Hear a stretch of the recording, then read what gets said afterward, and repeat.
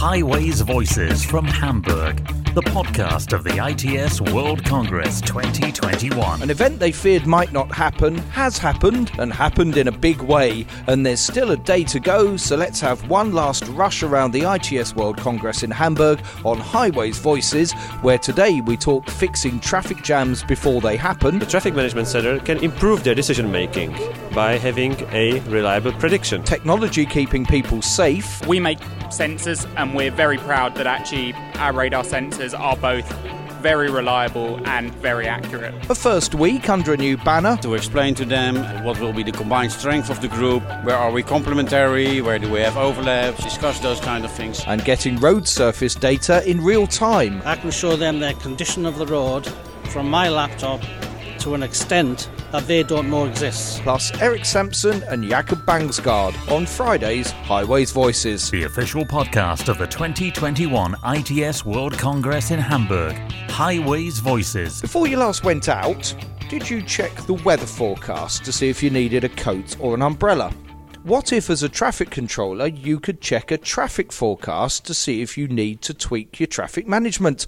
Well, with modelling company Aimsun, you can, thanks to the fusion of traffic simulation and real-time data. Senior product specialist Martin Hartmann explains. We are going to give predictions to the drivers. So if I use your comparison about the weather, in this case, with traffic, we will tell basically the operating center, the traffic management center, how the traffic's going to look like in next 15, 30, up to 60 minutes in what we call a short-term forecast. How do we do it? We get a lot of sensor data from our infrastructure.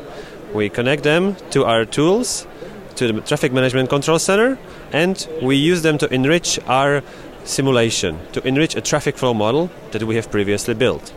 We build up on this layer of infrastructure data, and we use them as input for predictions. There are two sorts of predictions. There is a data-driven prediction, or sometimes we call it an analytical prediction, and there's a simulation-based prediction. And they both have their peculiarities, but it's both a useful source of information for the traffic management center. So, at the end of the day, the Traffic Management Center can improve their decision making by having a reliable prediction. Let me give you an example. There is a tunnel which might be closed thanks to either maybe a work zone that is planned in a regular maintenance period, or there might be a non-recurrent event such as maybe some unplanned congestion. And we help the traffic operators to prepare for this event, to develop strategies, and the strategies has typically some different response plans, and to test these response plans before the situation happens. We do test these response plans in a simulative environment. We do this fast and in real time. We are able to simulate a small to mid-sized city below 5 minutes and provide KPIs to the Traffic Management Center on evaluation of each of the response plans. As a result, the operator can pick the best option at the very moment. And that is going to have such a major positive effect on the environment. We want to reduce environmental impacts in our cities, in our urban areas, in our densely populated urban areas. And there's a clear motivation for the cities to do this. And we provide solutions how to implement and deploy environmental-oriented traffic management. So we do this by attaching emission calculations to our traffic simulations so that the target of our strategies and response plans can be environmental impact reduction. I'm sure that anyone who's running transport in a city listening to this is thinking, I want this product. How can they write their business case to prove that it's got value? So as we speak, we are looking at what we call Quality Manager, which is basically a statistical evaluation of the quality of our prediction. We do compare the simulated and the observed flows of traffic, and we see on the use case this is a project from Sydney in Australia, and we see that the quality of the prediction is about 92% points, for a short-term prediction in the next 15 minutes. That's fantastic. And of course, what that means is that if you spot, you know there's going to be a traffic jam somewhere, you can mitigate against it, change signal timings, change VMS, get the message out, and therefore better manage the traffic and have cleaner air in your city. Brilliant solution. Another great solution that we find this week here at the ITS World Congress. Martin from Aimson, thank you ever so much for your time. Yeah, thank you, Paul, for having me, and anytime, let's meet at Congress and let's discuss. This podcast is brought to you thanks to the generous sponsorship of Swarco and Gevi. One of the things about World Congresses is that they're generally in great cities that you want to see, yet you spend so much time at the Congress that your experience of the cities is basically going between your hotel, the convention centre, and then to a random restaurant in the evening. Therefore, people often think, well, I'll skip Friday and just have a day being a tourist and checking out the beautiful city I'm in. And I can see why in such a lovely city as Hamburg that would be tempting. I'm going to have somebody here to suggest that you don't do that. Let's join Eric Sampson again. Professor Eric Sampson has been to every ITS World Congress, and he's our trusted guide to the must-attend events. And it's the final day of a congress we wondered whether it would ever happen or not, and thank goodness it has, Eric. How can you convince people that they really need to hang around for Friday and take part in the event? I guess somebody very cynical might say, well, you don't save the best till last, you wait until the busy sessions are over in the mainstream Monday, Tuesday, Wednesday, and then it tapers off. No, it doesn't. The wonderful thing about Hamburg is that we were oversubscribed with really good, strong presentations and papers. So on Friday morning, it's a limited duration session Friday morning before the closing. We've got some interesting papers. There's a technical paper session, Transport by Air and Water, and that's bringing the wet dimension to land transport plus the upstairs dimension, 3D urban air mobility. It's a mixture of the three. There's a special interest session on automated driving, another one on support for multimodality. Now that's a business presentation. These are where companies present their innovations and explain what it is they've done and convince you, the audience, why it's interesting, what's novel about it, why is it more than just a product. So we've got quite a few business presentations coming on the Friday morning. There's managing the streets, deploying the new systems, and getting and using data. So that's before we then have the closing ceremony, and that's the focus, in a way, of my day. I do a summary. I try to summarise in 10 minutes what has taken place in 200 and something hours of sessions. That doesn't include the exhibition, the demonstrations, and so on. The full summary comes in a month's time or thereabouts when we publish the Hamburg Post-Congress report. That's produced by my fabulous team of rapporteurs. I just edit their material, and it's published. I hope to get it out the end of November. It may slip into early December, but that is the definitive record. So all I can do in the time I've got in the closing ceremony is just paint a picture. But there will be some interesting speakers in the closing. I've been associated with choosing them, so I can guarantee you that. And that's also, of course, the time that we find out who's won best papers and things like that. I won't name any names, but I will reveal that for the European Best Technical Paper, the judges came to us and said, we've got a problem. We said, what? And they said, we can't decide. We've reviewed all the papers. 2 of them stand out from the others. We can't choose. So we said, well, don't.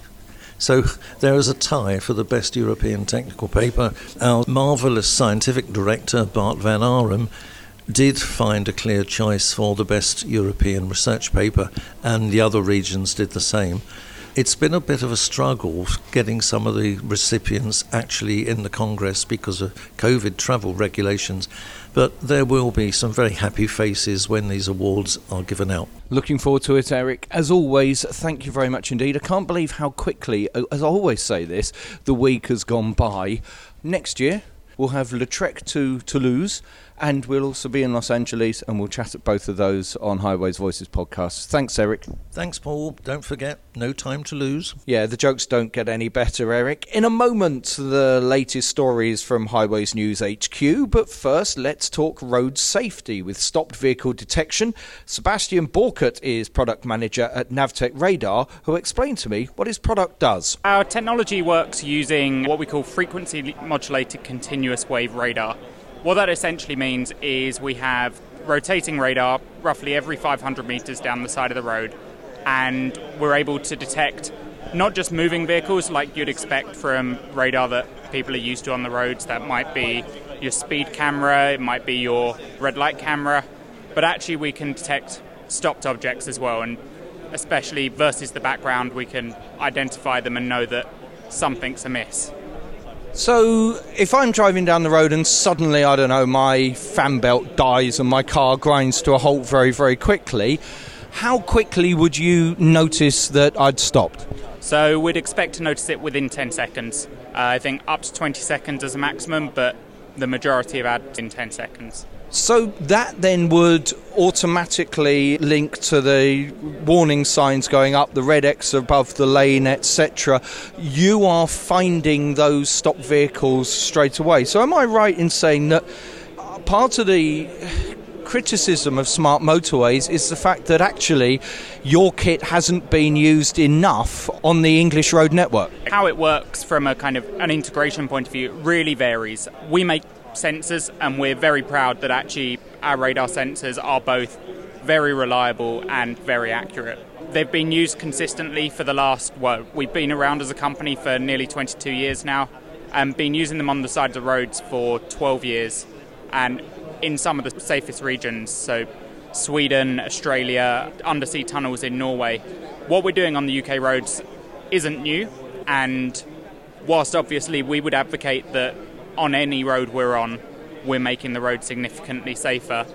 In terms of how it's implemented and how it makes an impact on the road and what actions are taken, that's really up for the national authority to decide. From what I understand, it goes beyond actually stop vehicle detection as well. Your kit can be used to check tailgating, people driving in the middle lane when there's nothing on the inside lane, and I hate that. You can get more than just stop vehicle detection out of it.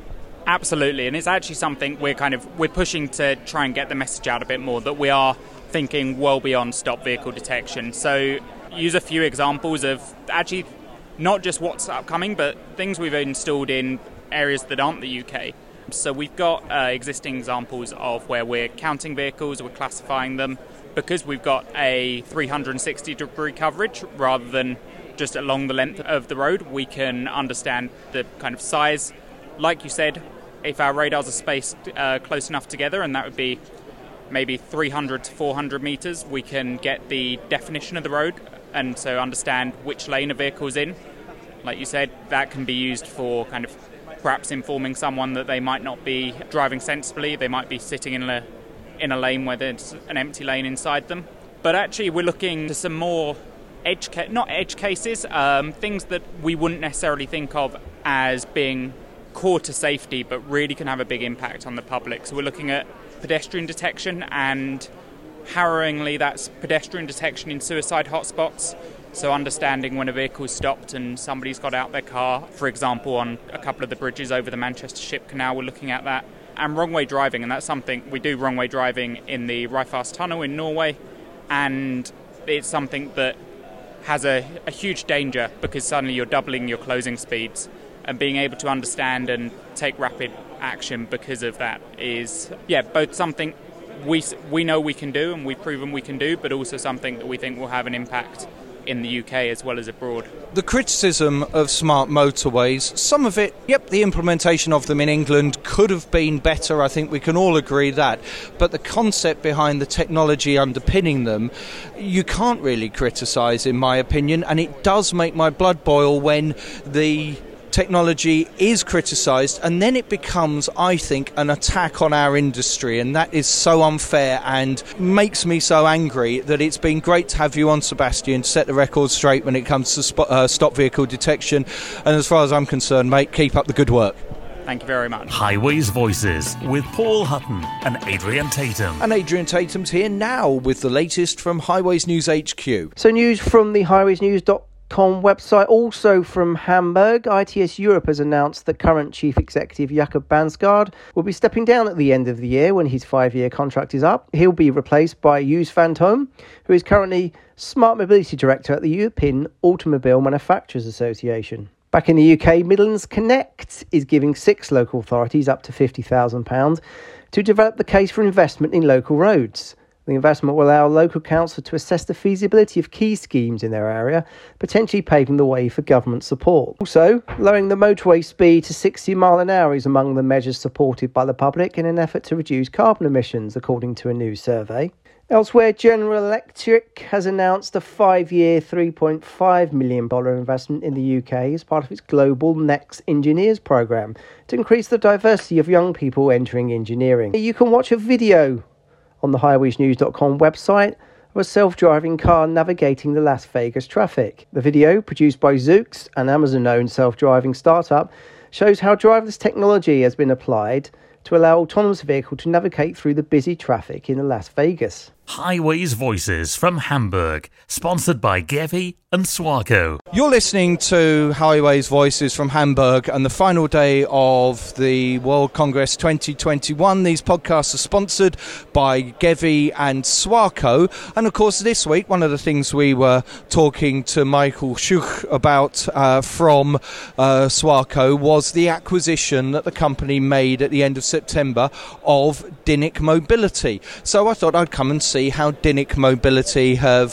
found their first week exhibiting as part of the Swarco family. And I'm with Jan Vos, who is CEO of Dynniq Mobility. Jan, how's it been now being part of the Swarco family? It has, of course, been a different event for us. We have 2 separate booths. We didn't have enough time to merge it all together and within this weekend to have one booth. But to be honest, I have met a lot of new colleagues here.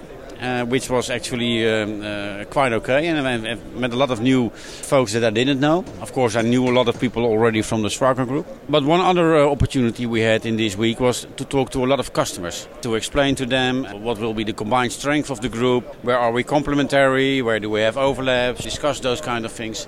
And that was very productive. I was going to ask you, how many times have you had the same conversation this week with different people? A lot. Yeah, but that's fine. I mean, that is fine. I mean, people generally have the same type of questions. Most people, to be honest, very much see the rationale behind this merger or takeover. Some people are a little bit worried, and I think that in a lot of cases we have been able to give comforting answers to them going forward. It's funny because when I've talked to executives from Swarco, it's become quite clear that this isn't one of those corporate takeovers where they just want to pull out the best of the assets and save as much cost as possible. They've bought your company's talent and expertise, and they want to actually build the 2 products together. And I guess if you look at the Venn diagram of what Swarco does and what Dynniq Mobility does, while there is some overlap in the middle, there's quite a lot which is extremely complementary. Exactly, and that is also what we notice. So this, I mean, we've been talking to them for months, of course, prior to closing the deal. But now that we are part of the group, let's say that first 2 weeks, I especially noticed what you were describing. I mean, we are really going to take the time to integrate. We are going to take the time to really understand each other's assets, to understand each other's strengths, and to make the best of both worlds. And if you talk about complementary, I think we are, in terms of products, we are complementary. We have products that Swarco does not have, for instance, our inflow product. But also geographically, we are very complementary. So let's say, for instance, in the Netherlands, we are quite big. Swarco is a bit smaller. In the Nordics, it's the other way around.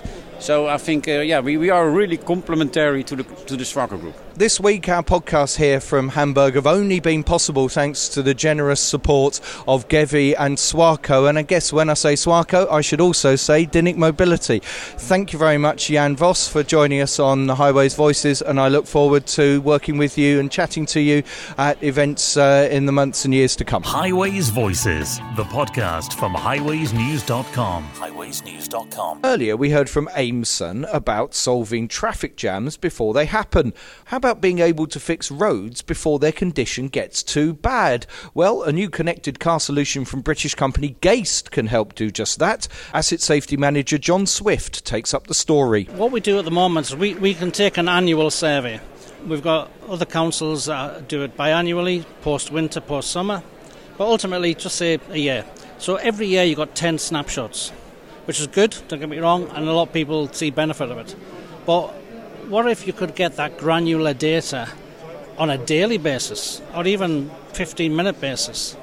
So now we're taking that to the nth degree of getting data which is coming from VW group vehicles, and when you put them together, there's 6 different groups. So that's the biggest catchment of cars we have in the UK, if not in other countries.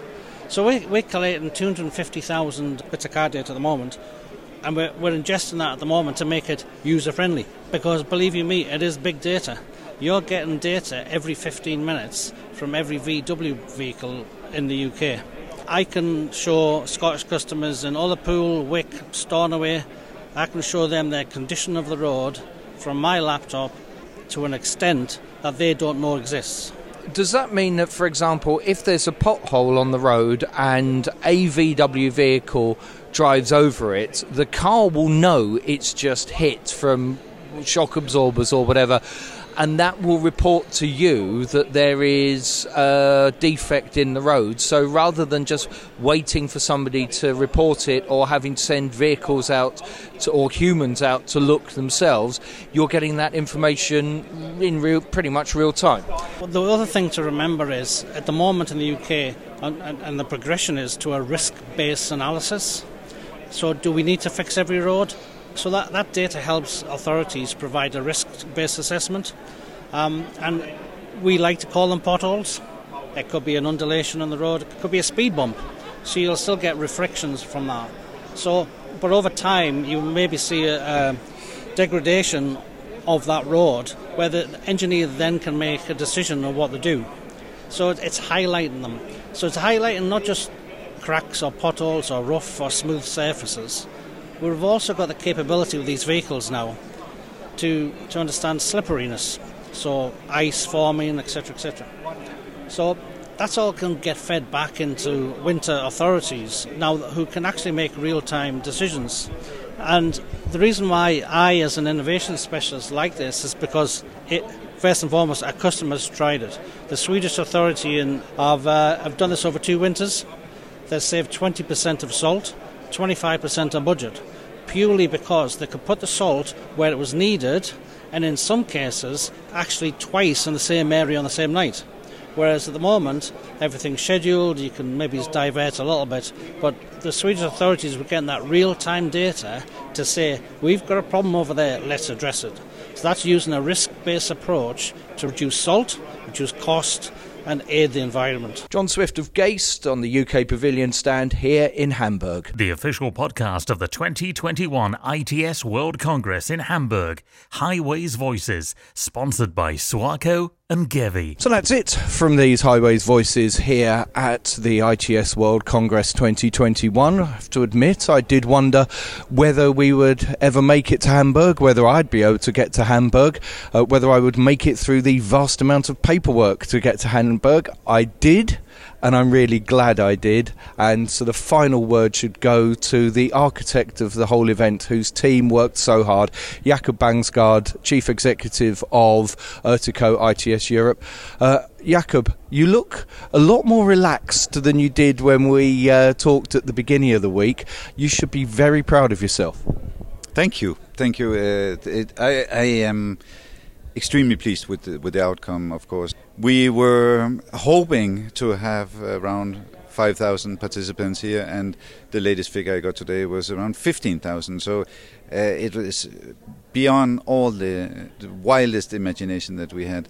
We would have been more relaxed in the whole preparation phase had we known the result. One of the shocks this week was that I heard that you were stepping down from your role at Urtico at the end of the year. Your successor will take over at the start of 2022. But I think for somebody to then bid farewell to 5 years in an organisation with such a success as this, you're leaving on a high, mate.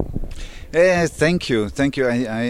I'm really pleased to not to stop in the middle of a corona crisis, for instance, but that we've stopped my 20 years interaction with Urtico with an event like this. This will be a great time for me to look back to. I have had some fantastic memories and experiences with the Urtico partners, with the Urtico team, with the congresses. Been involved in congresses for more than 20 years, and it's been an incredible time in my career, and I definitely will follow this closely also in the future, and you will see me also in Los Angeles. That's great to hear, and you've always been a friend to me, both in my media work and my ITS UK work. So Jakob, thank you very much and congratulations again. And that's it for this Highways Voices from Hamburg, our first on the road series of specials for Highways Voices. Thank you very much for listening. Thanks to Swarco and Gevu for their sponsorship, and we'll be back to our Wednesday podcasts from next week right here on highways-news.com. Highways Voices from Hamburg, sponsored by Gevi and Swarco.